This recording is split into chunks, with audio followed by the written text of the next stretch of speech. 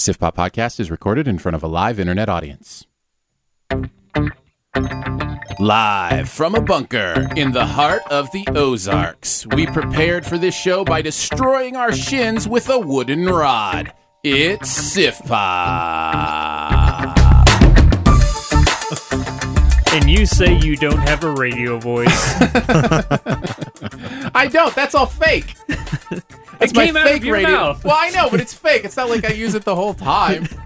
Welcome to Sif Pop, streaming live on Mixlr every Friday or available to download later in your podcast feed, unless, of course, you're a patron. Patrons get perks. Patrons get those perks. I'm Aaron Dicer from YourMovieFriend.com, and as always, I'm joined by Andrew Ormsby from Flick Freaks. Ahoy! Every week, we'll be joined by a pop culture guru to chat about movies, television, and whatever else from the pop culture universe is on our minds. And today's guru, from Geek.0, it's Chris!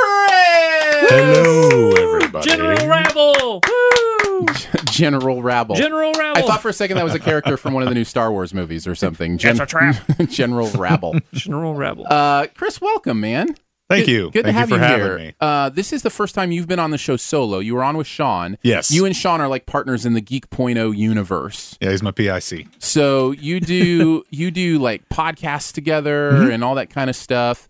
But tell us a little bit about yourself, just you. Like, who are you? Just me. Yeah, like where did your pop culture universe start to develop? Just growing up as a kid, playing video games, watching movies, hanging out with my friends, Ghostbusters marathons, and 1 and 2, and usually just one over and over and over. That was the Ghostbusters marathon. I get it. was just watching Ghostbusters Let's just watch over and over Ghostbusters and over one, again. over and over We and had over. Monty Python and the Holy Grail Yeah, marathons Monty at my Python house. and the Holy Grail. And just developed from there and grown into that.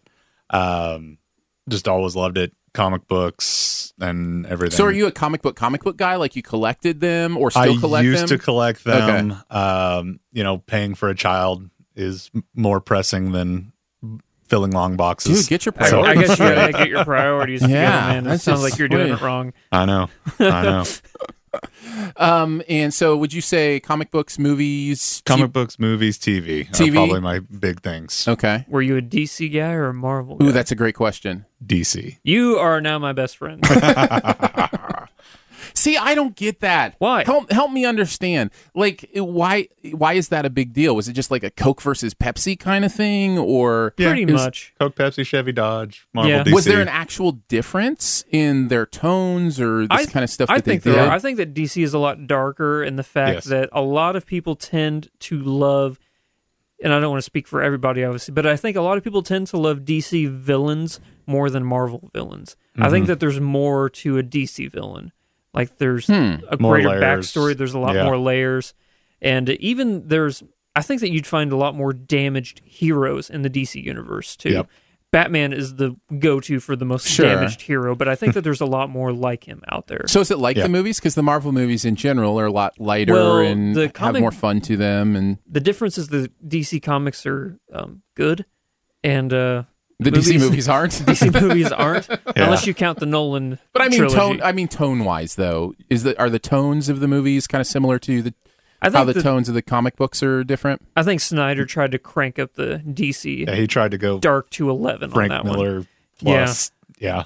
and not every single because Superman's not dark. No, and that was my biggest issue with Man of Steel and Superman and BVS was that he was just so Right, because Superman's Dour. Yeah. Superman's supposed to be like this Beacon of paragon hope. of Yeah. hope. American and, hope. yeah. So What is it? Hope, truth, in the American way. Is that what it is, or what is it? yeah, and truth, justice, and Truth, the American justice, way. and the American apple pies in there somewhere, baseball, all Kansas. that stuff. Yep, Kansas, all of it. Yep. All right. Well, today we're going to talk about the movie The Accountant. We're going to talk about, speaking of Marvel, we're going to talk about another Marvel series that's on Netflix, Luke Cage, which came out recently. Excited to talk about those things. But first, we like to start with Do We Care? So Andrew's going to read us some pop culture headlines, and we're going to say if we care enough to talk more about them. Do we care? Number 1. J.K. Rowling has announced that the film adaptation for Fantastic Beasts and Where to Find Them will be told across a 5-film series. Good night. I hope they're good. Yeah. I do care. Do you care? But I don't care specifically that they're 5 movies. I just care, about that property and going back to the kind of the Harry Potter world and universe. How are you like on a fan level on Harry Potter? I love Harry Potter. I was never. I watched.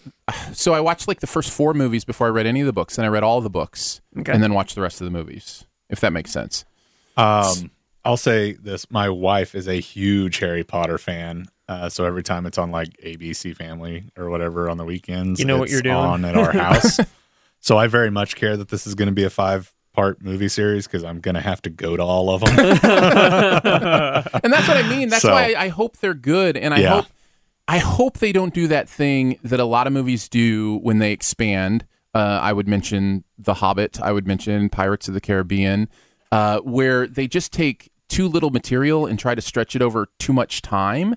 Yeah. And so it just feels loose and stretched out. And also the movies don't end because the stories are getting told in, the next several movies. Mm-hmm. And so it's not really a full storytelling experience. I still want a full storytelling experience, even if I know there's more sequels. Does that make sense? Yeah. I thought Harry Potter was really good about that. I thought each Harry Potter book / movie was a full storytelling experience. Yeah. Except for the last 2.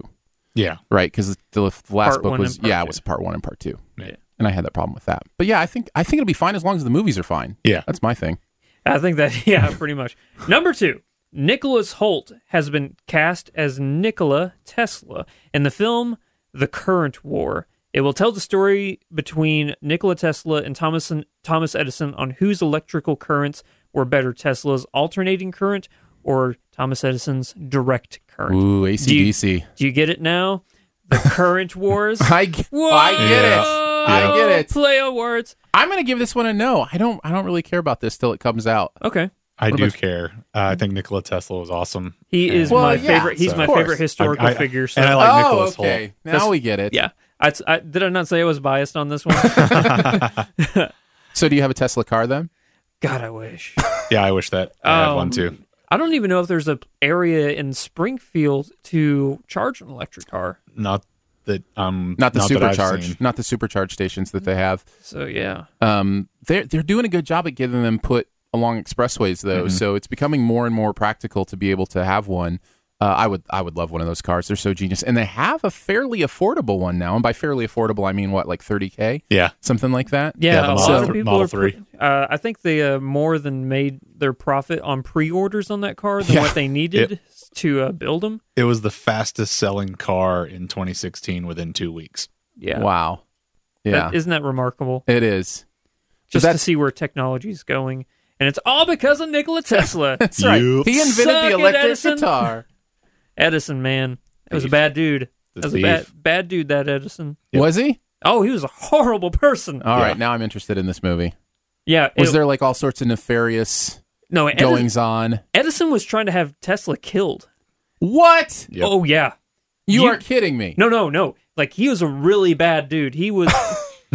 Go and read some historical books on Thomas Edison on what he tried to do to Tesla. They didn't touch on any of that in The Prestige. They did a little bit. Remember, Edison burnt down his factory, and Tesla had to keep moving around in Colorado to stay away from Edison's men. Wow. Yep. Yeah, it's all based on the fact that Edison was trying to kill Tesla. I feel like it's become kind of a superhero story in some ways.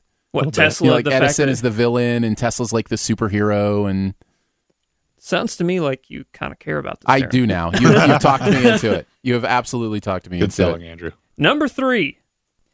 The Universal, Microsoft, and the Coalition are hoping the film adaptation for Gears of War will be the first critically successful video game film adaptation. The reason why I brought this up is because last night we were having an argument whether or not there has ever been a good video game. There has never been a good video game movie. And you can talk about Mortal Kombat. Go ahead. All right, yeah, Mortal Kombat. Is that all you're going to say? That's all I'm going to say, yeah. That's all he needs to say. That's all I need to say. Chris, are you with him? I like Mortal Kombat. It's not a great movie.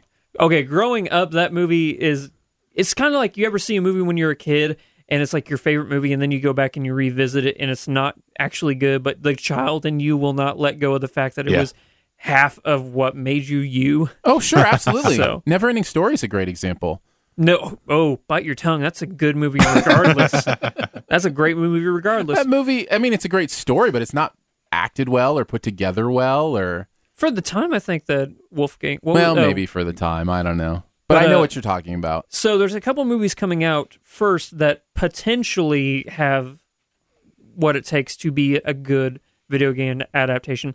Assassin's Creed might pull it off. I'm not too. I'm super nervous. I'm about nervous about Assassin's Creed. Assassin's Creed. But the other one is Firewatch. I don't know if you ever played Firewatch. No. It's an indie game, and I think that's why it has the potential. It's an indie game it's one of those immersive storytelling things. So the whole point of that game is the great story behind it, and it just lends itself to being a movie. What about Tetris? What about the Tetris movie? They're making right now? Yeah, that's going to be amazing, right? Isn't that a 3-part film? It is. It's a trilogy. It's the Tetris trilogy. Yeah.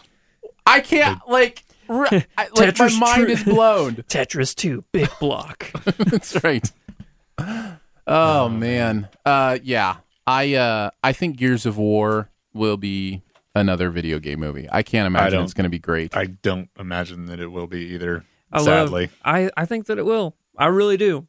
But I also thought about Assassin's Creed. I can't say Assassin's Creed's not even out yet, so I can't. Yeah, it comes out in December. I thought Assassin... Oh, no, I'm thinking of Prince of Persia. Oh, yeah, that one definitely did not do too well. No. But was there a Doom movie, too? I think there was a Doom movie. Yeah, with The The Rock Rock was in and... it. And if Carl The Rock Urban. can't save a movie. Yeah, how do you mess up Carl Urban and The Rock? But I think that The Rock, Dwayne Johnson, would be a perfect gear. I agree.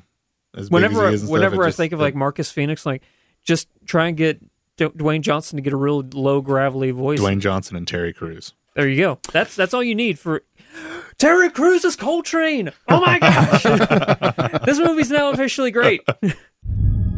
Your son is a remarkable young man. He has highly advanced cognitive skills. He has more in common with Einstein or Mozart than he does with us. I'd like to work with your son. Help him develop the skills he'll need to lead a full life. It's not going to happen. The world is not a friendly place, and that's where he needs to learn to live. Well, let's talk about The Accountant, guys. Okay. This is a movie starring Ben Affleck as a mathematical savant who is half action star and half mathlete. And what he does while, masquerading as a CPA in a small town, what he does on his off hours, so to speak.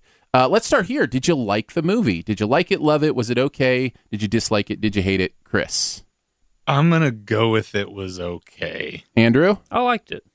I am right between it was okay and liked it. I think I'm going to land on liked it. Yeah. I think there was enough about it to push me over the edge to go, okay, there's stuff here that's worth enjoying. But there was enough stuff there wrong with it to keep you from saying you really liked it. There's plenty of problems here. There's plenty of problems in this movie. Let's start with the good stuff, though. What's some of the stuff you liked? The sound design in this movie is beyond phenomenal. Yeah. Especially the gun battles and stuff. That Beretta or the Barrett 50 cal. When he fires off that Barrett, it is the the most amazing. I was like, oh, just please bring the gun back, because the sound design, whenever he brought that thing out, the sound design in the theater, I don't know if it was just where we were sitting or if it was just a really good quality. Man. Yeah, just like, but it was so amazing. The sound design was the number one thing I took away from this movie. I'm glad you mentioned that. It's kind of interesting. I would not have even put my finger on that. Really? But now that you mention it, absolutely, it was. It was really well done. What about you, Chris? What's some stuff you liked? I thought John Bernthal was pretty good in it. I enjoyed him. It was actually my favorite performance of his. Yeah. I never really liked him in The Walking Dead. I didn't really enjoy him when he was Punisher. I like that character, but I didn't necessarily like his performance. Okay. But here, I really enjoyed his performance. Yeah, I liked him a lot. I thought Anna Kendrick was pretty good in it, too. She's always good in everything, though. Yeah. So, I thought she was just Anna Kendrick. She Yeah, she didn't was really Anna Kendrick in a different stand role, out in any particular way. But yeah, which is fine. Anna Kendrick being Anna Kendrick is good. I thought she was underused. Which I felt a lot about this movie was underused, underdeveloped. There felt like there was a lot here that could have been developed a little more. I didn't understand her character's point all too much, because not to get into too many spoilers, obviously right off the bat, but there was, like you said, a bunch of points in the movie where you're like, well, what about this person over here? You just introduced them, and now they're kind of, where'd they go? What was their purpose? Yeah. But, and what was their motivation? There were some character motivations that were a little strange, too. They just seemed to be plot motivated instead of actually character motivated. How did you feel about Affleck's performance? That I would say that's one of my favorite things about the movie. So I would put that in the good category. Yeah, he was good. I've heard since. So what I do is I watch a movie, I review to get all my points down, and then I go read other reviews. And a lot of the other reviews I read didn't like his performance. They thought it was, I'm trying to think of some of the words they used, but the idea that it was a little patronizing to autism and those kind of things. And I thought it rang really true. Now, I've never been close with somebody who is autistic. Yeah. So I don't know if maybe there is something there that just doesn't ring true to people who are more familiar with it. But for me, I thought he did a great job at balancing that type of personality with also being an action hero, which is a weird combination to have. Yeah. But I thought somehow he made it work. And I think that's a really tricky thing to do. Yeah. And then the last pro I will mention is this movie is funny. Yeah. There's Yeah, it some had humor some in good it. moments in it it. There were didn't- some good, solid chuckles from the whole crowd. Exactly. I didn't expect a Gavin O'Connor movie to make me laugh as much as this did. Can we talk about Gavin O'Connor? Because he also did Warrior, which is a one of my phenomenal favorite movies of all time. And so, he's definitely got him in it. What's something else he did? I looked at his filmography last night. Gavin O'Connor, well, Warrior is the main thing that he's known for. But there was something else in his filmography, too, that I'm like, oh, he made that, too. He did Pride and Glory is the other big one. He also did Miracle. Miracle, that's the Ooh, one. I do like Miracle. I love Miracle, and I was like, oh, interesting. And it shows some real flexibility in him, too, because Miracle is a straightforward, tug on your heartstrings, swell the emotion sports story, and he really does a good job with it. So I think he's a talented director, and I think you can see his touches here. One of the other things I liked, since we're on direction, is I liked some of those moments in this movie where it's like, oh, that's clever. That's a really neat way to do that. And I'll talk more about some of those in spoilers, maybe. Okay. There's one right at the beginning when we're learning about Ben Affleck, and his character does something astounding, and the way it's revealed was kind of a 1-2 punch that I really liked. No pun intended. Pun definitely intended. Oh, okay. But only if you've seen the movie. So I liked a lot of those moments. That moment was actually in the trailer, so I knew that was coming. So. Oh, yeah. Oh, I hate that. Oh, that's just that. Oh, man. Because I can't imagine already knowing that moment. And, that's frustrating. Yeah. Because that was one of my favorite parts of the movie. Yeah. That reveal was just like, it was so powerful. Yeah. So I enjoyed that stuff. I didn't, I understand like what you said earlier about the critics not liking the fact that he went a little overboard possibly in their mind with the performance. I don't think that people should look at people with autism and stuff and be like, oh, you can't make that character funny because they have a disability. I think that dehumanizes them. I agree. Yeah. So that's why I think that Ben Affleck's performance was really good, because he was a man with a condition, but he was still a person. Right. And I thought he did a remarkable job. Well, and he wasn't the only one, too, that was dealing with, issues in the movie and different things and still, kind of going along. So, it wasn't just him. Yeah. The other thing I liked about the movie is the complexity. I thought there was a real moral complexity to some of these characters. I'll just mention the father, for instance. Whereas at first you're like, absolutely. what a horrible father, and then you're like, oh, actually, maybe he's a great father. Yeah. And it was kind of like there was enough shading there where you're like, okay, I can see how a human being would make those choices, and I disagree with some of them, and yet there's something there about it came from a place of love. Yeah, you know could what tell I mean? he was trying to do the best to deal with the situation that they've been placed in, and to make it to where Ben Affleck's, as a child wouldn't be taken advantage of by other people. And you could really see that he cared about the situation, the way he went about it, And I love that. But, I love there's a humanness to that. There's a real complexity to the decisions we make. Yeah. And I felt like that complexity of the morality of this movie, and also really both Ben Affleck and his brother as well had that same moral complexity to them, where it's like, Affleck's straight up, mowing people down in this movie. Yeah. Did it ever feel like John Wick to I you was guys? literally, I compared it to John Wick. Yeah. When we got with up, that that's what he combat said. style. Yeah. Well, let's move into the negatives with this, because the Wick thing moves nicely into one of my main negatives. I feel like John Wick was a much better movie at holding that momentum than this movie was. I feel like there were too many momentum shifts in this movie. Yeah. Where it had those John Wick moments, but then they would go to the character moments, which we need, but it seemed to linger on those character moments just a little bit too long. There's one in particular where it just dragged on, and pacing in this movie was not very fluid. Yeah. I agree. That was one of the things when I was leaving, and I think that was part of what made it okay for me instead of liking it was you felt every bit of the 2+ hours that you were in the theater for the movie. Well, here's the thing. It actually was less than 2 hours long, wasn't it? Was it less than 2 hours long? Is it a 2-hour movie?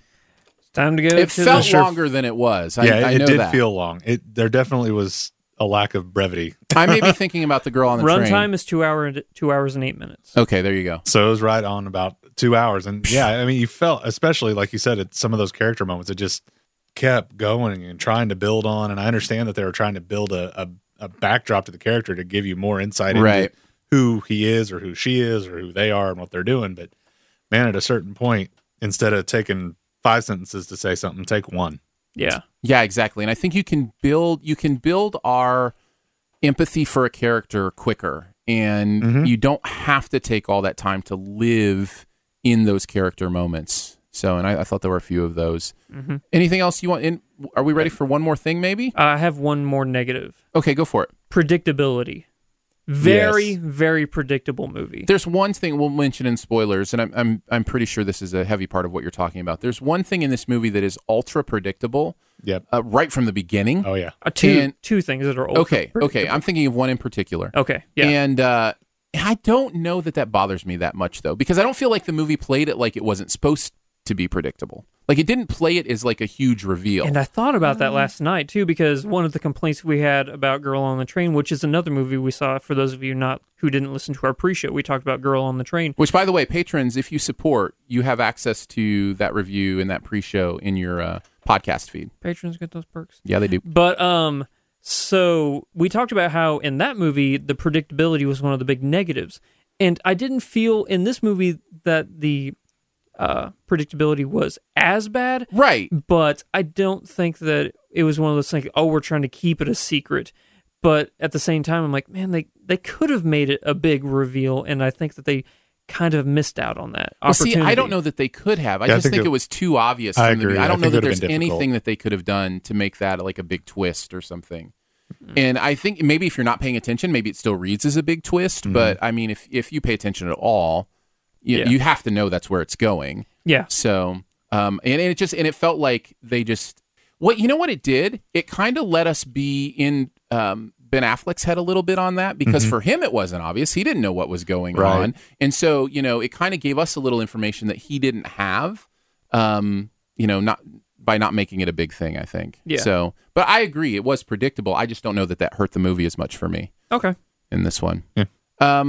I'll start with my one more thing, if we want to kind of go around and finish up with The Accountant. My one more thing, I think I already kind of talked about it, but it's the motivations. I was disappointed by the character motivations in this. There were some things that happened in hindsight, like, when they lead to a place. I'm going to mention a J.K. Simmons character. Yes. What he does in this movie, in hindsight, makes no sense. Like, his motivations for the way that he played out that scenario, in my mind, don't make a lot of sense to me. I don't understand his character and why he did what he did in that way. And there were a few moments like that, both plot-wise and character-wise, that kind of took me out of the movie just a little bit. Okay.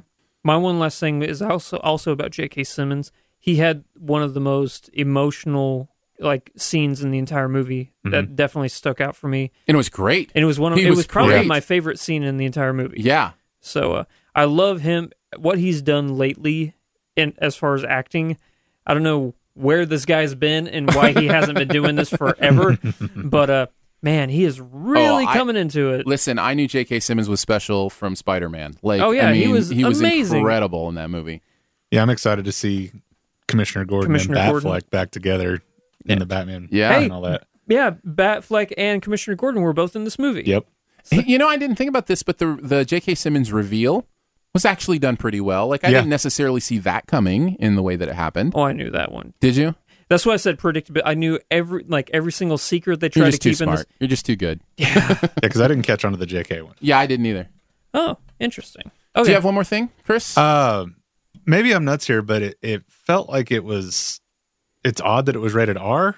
I mean, I know there were some headshots and stuff and some blood, but there wasn't really any sex in it. No. I didn't notice any excessive cursing or anything. There was a lot of cursing in it. Was there? Yeah. Maybe I'm just desensitized. Not on it. Affleck's part, obviously, but everybody around everyone around him was swearing a lot. Yeah. Yeah. Yeah, I think, especially John Bernthal's character. But I will say this: I follow you on this. This could have very easily been a PG-13 like a hard movie. PG-13. They wouldn't have had to do a lot to get a PG-13 rating on this. Yeah. Just they would have just had to rewrite the cursing and back off some of the headshot, violence. But even those weren't graphic, really. Right. Yeah. It's not like there was blood spatter all over the walls and stuff. It didn't look like an episode of Dexter when he was done. Yeah. So overall, what kind of grade or rating would you give it, do you think? Somewhere between a C+ and a B-. Yeah, I went with a B-. I'm kind of in the C+ area. Yeah. So we all kind of, there are obviously big flaws with it, but I think if you go see it and, I think you'll have it. I think there are moments where you'll have a good time in it. Some of that action stuff is really glorious. I don't think anybody would hate it if they went and saw it. No, I think you're just like blood-averse. Yeah, I think that this is a movie that has 2 or 3 big problems, but no minor problems. I think that there's a lot good with this movie, 2 or 3 really big problems that keep it from being great, but nothing like a little minor is wrong with it. It's kind of like the Samsung Galaxy Note 7. No, I'm just kidding. Your face? Yeah. There's lots of big problems, but no tiny little ones.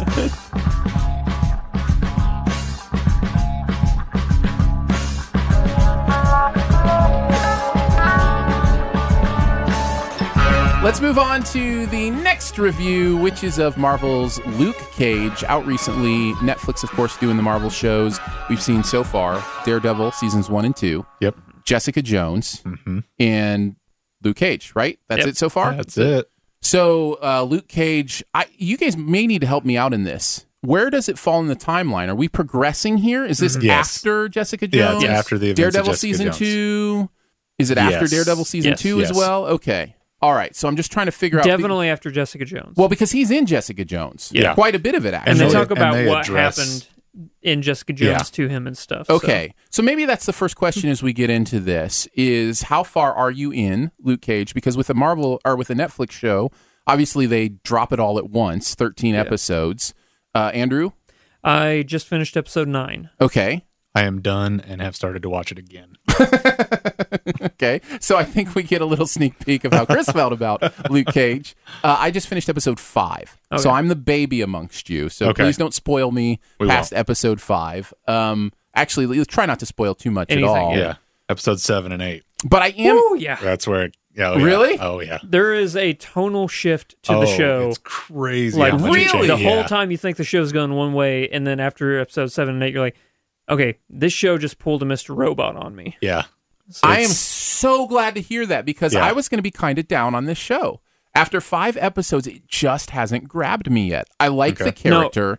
I like the performances, but the whole first 5 episodes, I'm going, I'm just not into it. I'm just not, it's not grabbing me like Jessica Jones did. Yeah, once you hit that midpoint, it just goes balls berserk to the wall crazy. Yeah, it does. It's nuts. Well, it has for me so far anyway, but I do agree with what Aaron said, and I guess I should say I really am liking this show a lot. Okay. But beginning, this show was really slow, and there was just drug on, but after episode 7 and 8, the show definitely picks up. Interesting. Yeah. Can't imagine what happens. And I wish that's actually my only complaint with the show, is that it could be a 10 tight episodes. Yeah. Instead of 13. I'm hearing this a lot. I am hearing this a lot, that 13 may be the wrong number. Yeah. For a Netflix season. Yeah.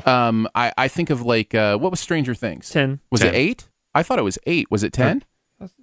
No, you know what? You're right. It is 8 episodes. I think it was 8 episodes. That felt perfect to me. Yeah. And I just wonder if that's if the magic number is somewhere in that 8, 9, 10 realm, for a season that drops all at once. It just feels like 13 is a bit much. Yeah. Yeah. So I'm hearing that a lot. So I liked, the only thing I've really enjoyed is the character so far, and I enjoyed the origin story episode where it really talked about how he became who he is. I thought that was a good episode. It was done well. It was kind of mirrored with events that were happening in the in the current as it looked back on how he became who he was. I thought that was clever and interesting. So it does some interesting things. It just hasn't grabbed me yet.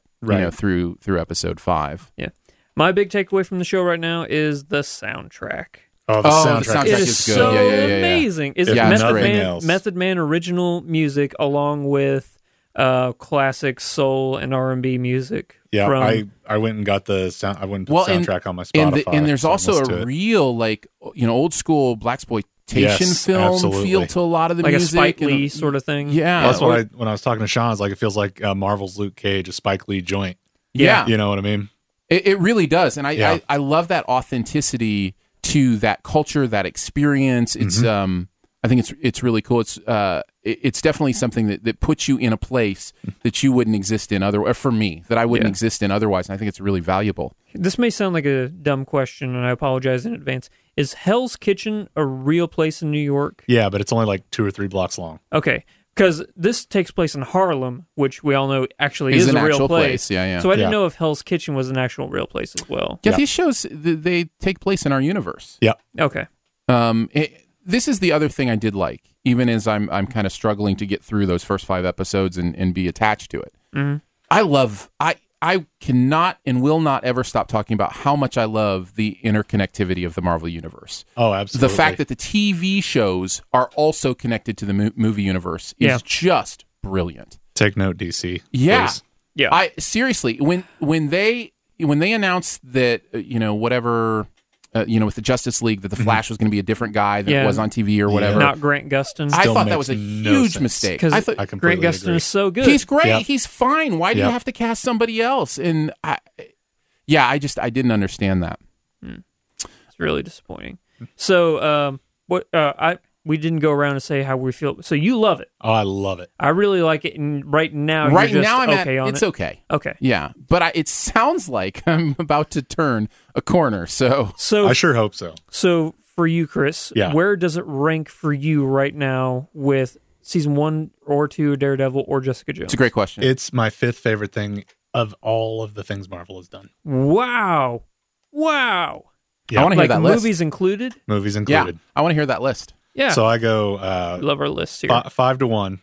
Luke Cage 5, Iron Man 4. I lumped Daredevil together in both seasons because I'm too big Fair of a enough. list to split Fair them enough. apart. At No, that's 3. fine. 2 is Avengers. 1 is Winter Soldier.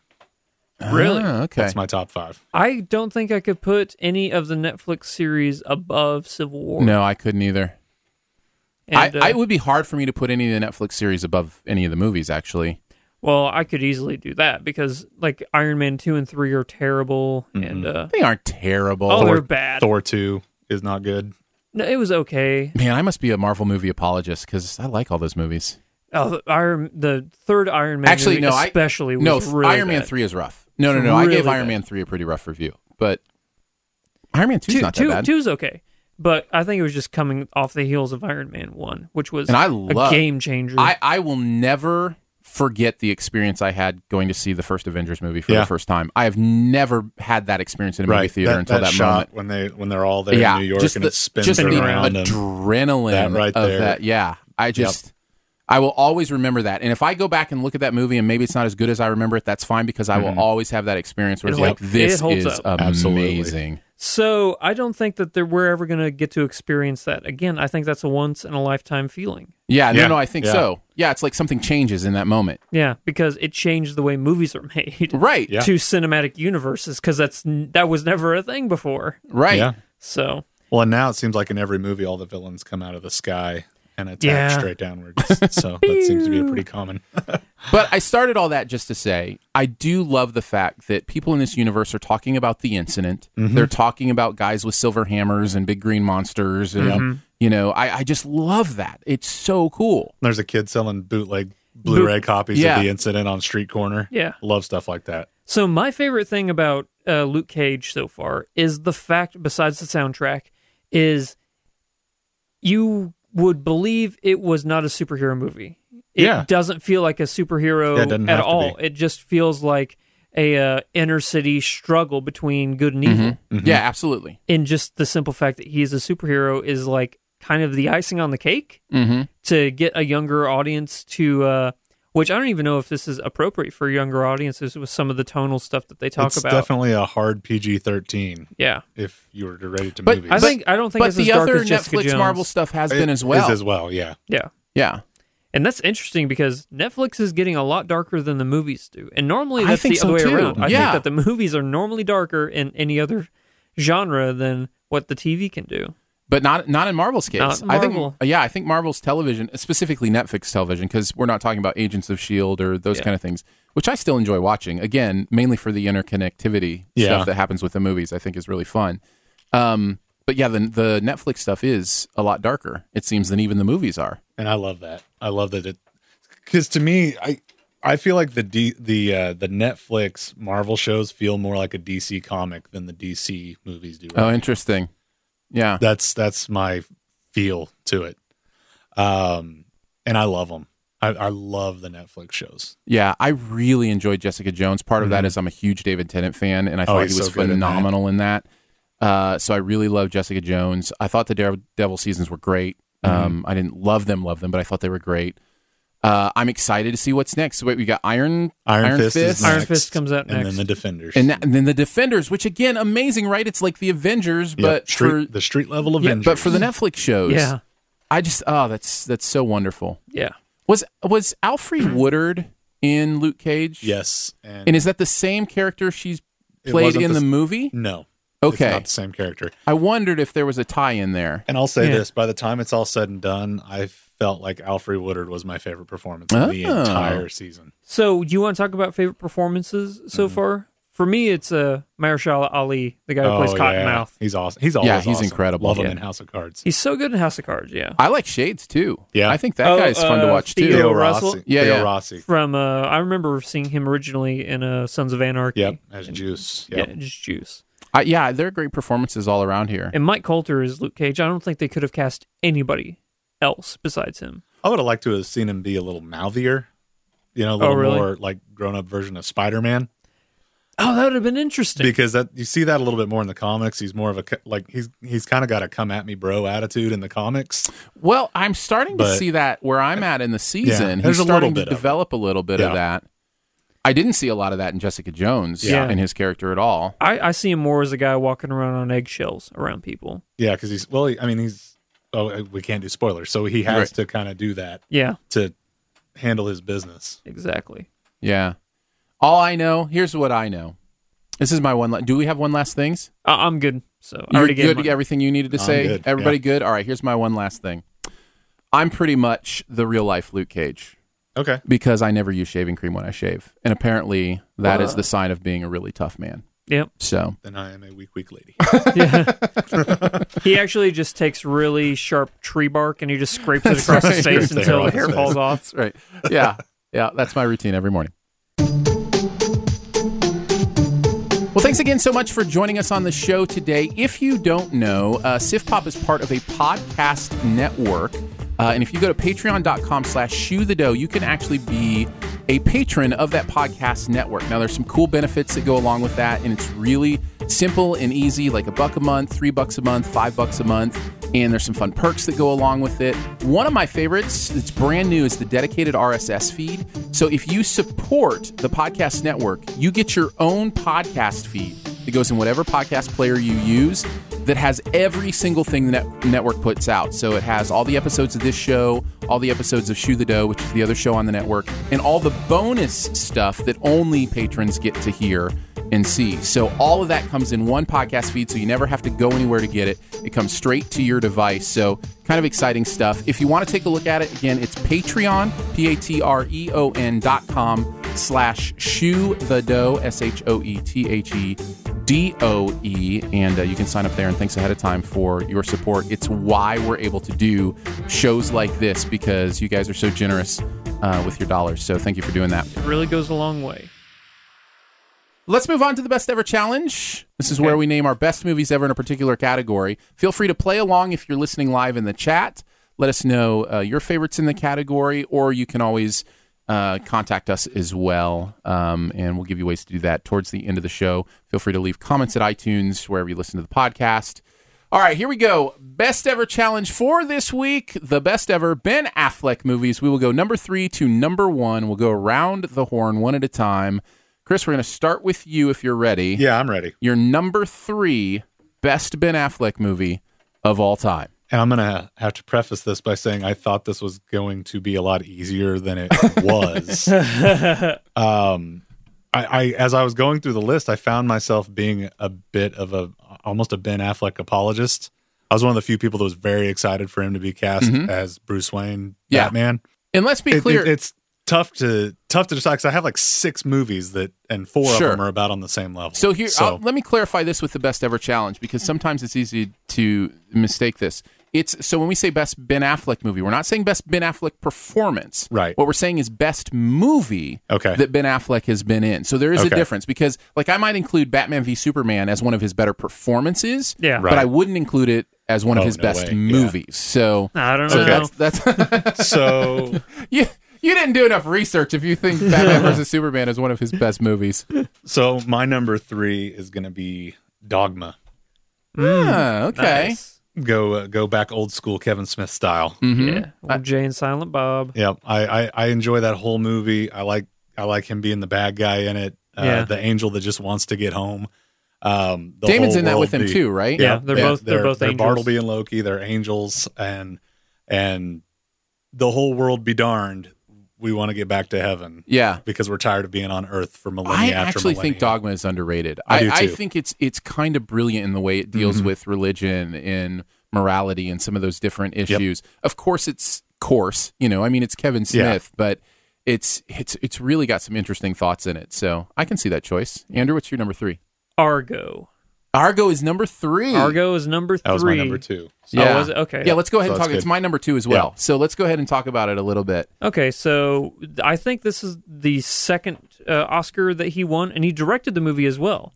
So just tonally, this movie has you on the edge of your seat the entire time, because I made it a point not to look up to see how historically what happened to these people. Right, because I wanted to know in the movie.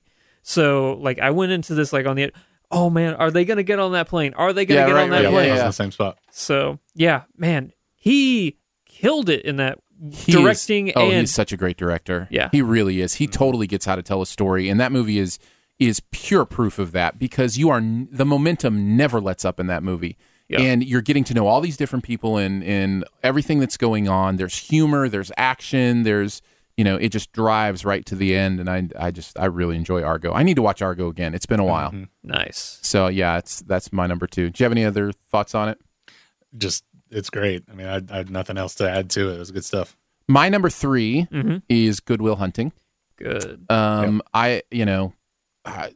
is there left to say? A lot of people have talked about it. I know Matt Damon gets a lot of the credit for his performance, Good Will Hunting. Robin Williams obviously gets a lot of the credit. Oh, yeah. That's fine. It's an amazing movie, and Affleck is a big part of it. So, that great speech he gives at the end. You need to leave, dude. And he's the most us. He's the most Boston he's ever been in a movie. Oh, yeah. As he is in Good Will Hunting, And there's just something about that authenticity, since they're both Boston kids, growing up there. So how you like them apples? I think Good Will Hunting is my number 3. So we already did our number 2s, because we already had Argo. So Andrew, I guess we'll go to your number 2. Gone Girl. Gone Girl is number 2. Gone Girl was in my honorable mentions. Honorable mentions. Yeah. So because it was one of those. Also, again, I hadn't read the book, and I wanted to experience this, fresh. And I think that the movie really, every single person was cast to perfection. Even Tyler Perry, who I normally don't like, but he was one of the best parts about that entire movie. Yeah, Neil Patrick Harris was phenomenal, and what's the girl's? Diana, or what's her name? The main girl in the movie. I don't remember, but she killed it so good. And then it was one of those things, I just didn't know where the movie was going to go. And then when the reveal happened halfway through, I'm like, this movie's going to be something special. Yeah. Rosamund Pike. Yes, thank you very much. Oh, yeah. Yeah, she was absolutely phenomenal. I appreciate it. Thank you. No problem. Yep. Yeah, I think Gone Girl is worthy of the praise it gets. It's a hard movie to watch at times. Yeah. That Neil Patrick Harris scene is brutal. Rough. Like, really rough. But it's definitely a very well-told story and a very interesting plot to that movie as well. All right, so that brings us to our number 1s. Yep. Mm-hmm. And none of us have had our number 1s taken. I don't think so. So we're about to hear 3 different... Well, we could have the same number 1s, I suppose. Yeah, that's true. That is true as well. All right, Chris, we're going to start with you. The Town. Yep, number Nice. 1. My number 1. Nice. That was in my honorable mentions. I have a different number 1. Oh. It's a great movie. Yeah. Is yours Geely? It's Jersey Girl. Is Jersey Girl or Daredevil? Yeah. Or Pearl Harbor. It's Daredevil. Pearl Harbor. I liked Pearl Harbor when it came out. Oh, I hate that movie. Okay, but The Town. Go ahead. I love any kind of heist movie, and it had I'm right there with it you. had that almost the Heat kind of feel to it. Jeremy Renner's awesome in it. Affleck's all the performances are good in it. I even like Blake Lively in it. Just a solid. Do you not usually like Blake Lively? I could take her or leave her.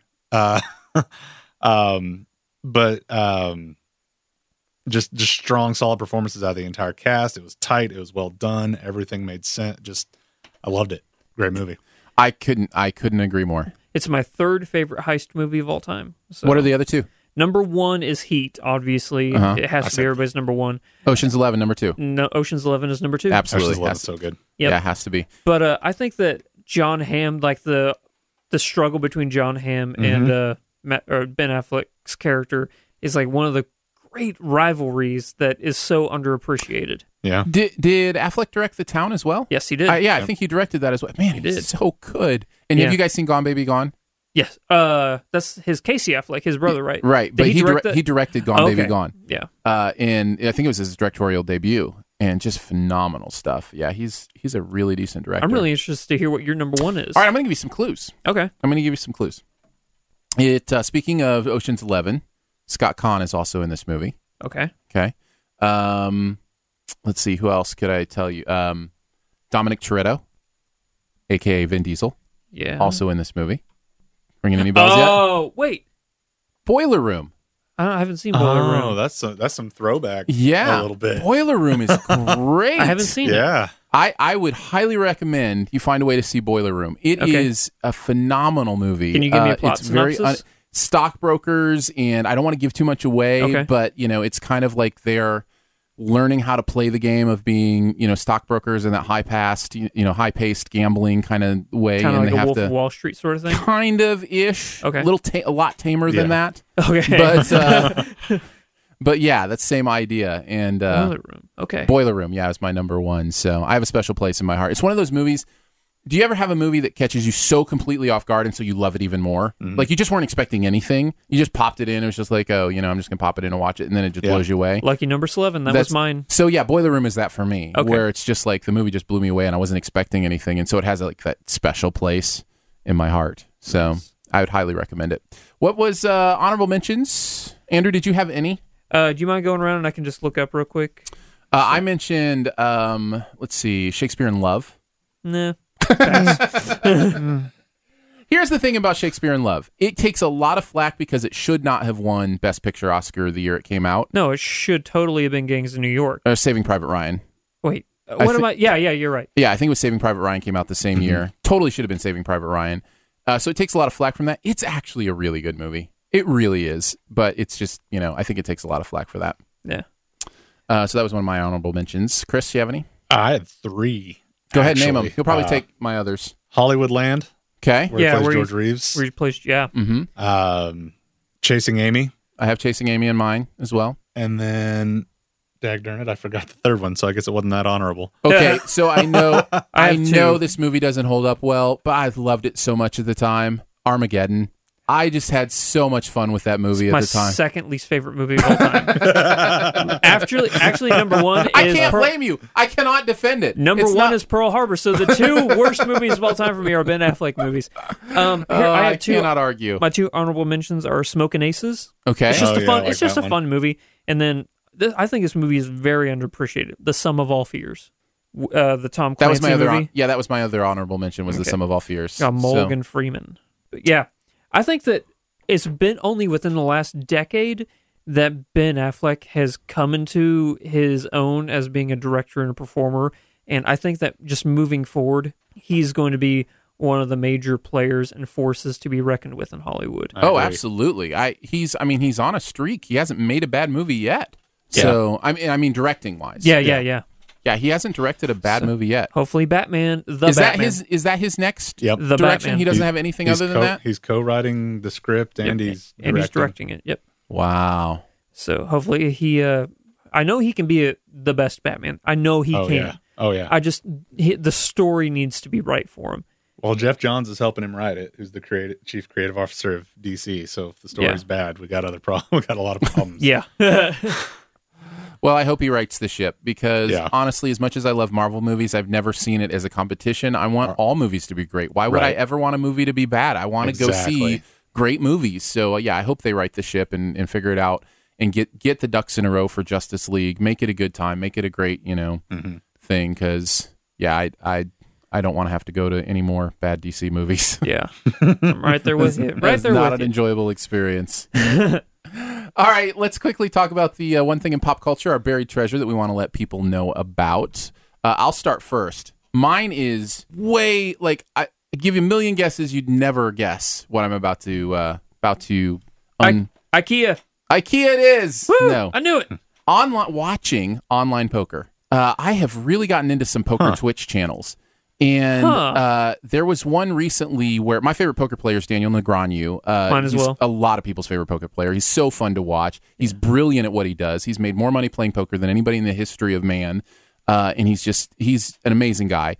He was on somebody's, I think Jason Somerville's Twitch channel recently because he won the World Championship of Online Poker horse tournament, which is 5 different types of poker games: Hold'em, Omaha, Raz, Stud, and Stud 8 or better. And so they went through the entire final table. It's about a 2-hour video, maybe even a 3-hour video. And they just talked about each hand and they saw everybody's cards and, talked about strategy. It was the most fun and educational poker thing I've ever seen. So, just to hear those guys talk about those games. Did it feel like World Series of Poker, like watching that, or did it have a really different tone to it? Oh, it's totally different than watching World Series of Poker. And I'll tell you why. Because those are edited after the fact to really build up certain stories in certain moments. If you love poker, like as it's played, it's a much slower pace. It's a much, in my mind, more interesting game because you actually get to see the ins and the outs of how people bet, what they decide to do, what people accept as good starting hands, all that kind of stuff. And so I love it. I am a proponent of bringing live poker to television. I think there's a way to do it that could be really fun. Yeah. And you can still do the edited shows. Do them later, that kind of stuff. But, bring the actual event to television, just like you would a golf tournament. Golf tournaments are on TV. They're slow and boring to a lot of people. But if you know the game, you can see the fun in it. So makes sense. Yeah, that's my my buried treasure. Nice. Chris, you're up. Mine is actually a web comic called JL8. And it's about the Justice League as 8-year-olds. Oh, wow. In elementary school. Sort of like Tiny Toons? Kinda. Is it like Muppet Babies? Is it like Muppet Babies? That's what I was going to say. It's like Muppet Babies. I'm all about it. Muppet Babies. They're taken away for you. Nice. And it's adorable. It revolves all around like the Batman, Superman, Green Lantern, Flash, Wonder Woman, Power Girl, and Martian Manhunter are all in school together. So it's definitely not canon. It's not canon.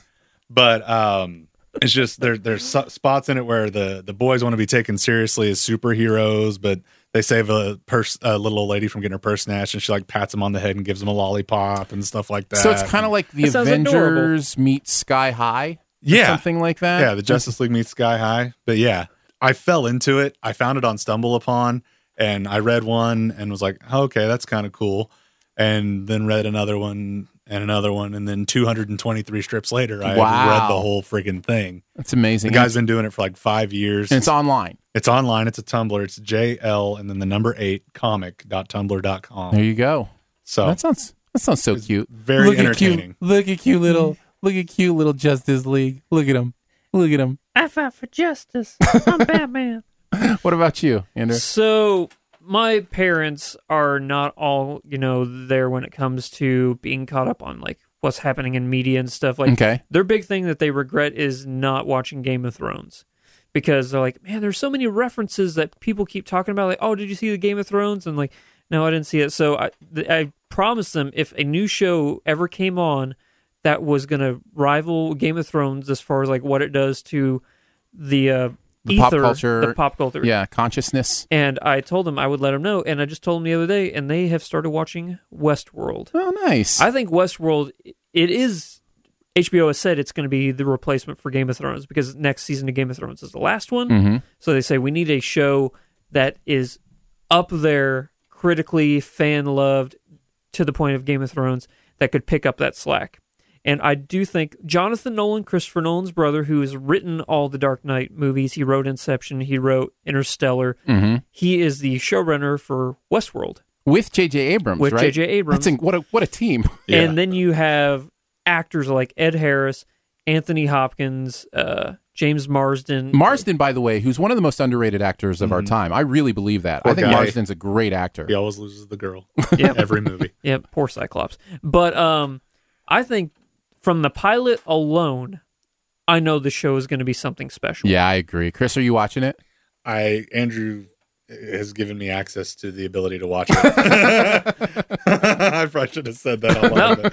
Hey, but that's what it's not like the I'm FBI I stealing. hear coming? It's not like I'm stealing it. I'm paying for HBO. That's a good point. Yeah, That's I'm paying for it. I don't have HBO at home, so I had not been able to watch it yet. But I'm very much looking forward to it. I have to tell you, it is. We'll talk about it on an episode. We'll go a little bit further, and I don't want to spend a lot of time here at the end, like going into depth of why the show could be amazing.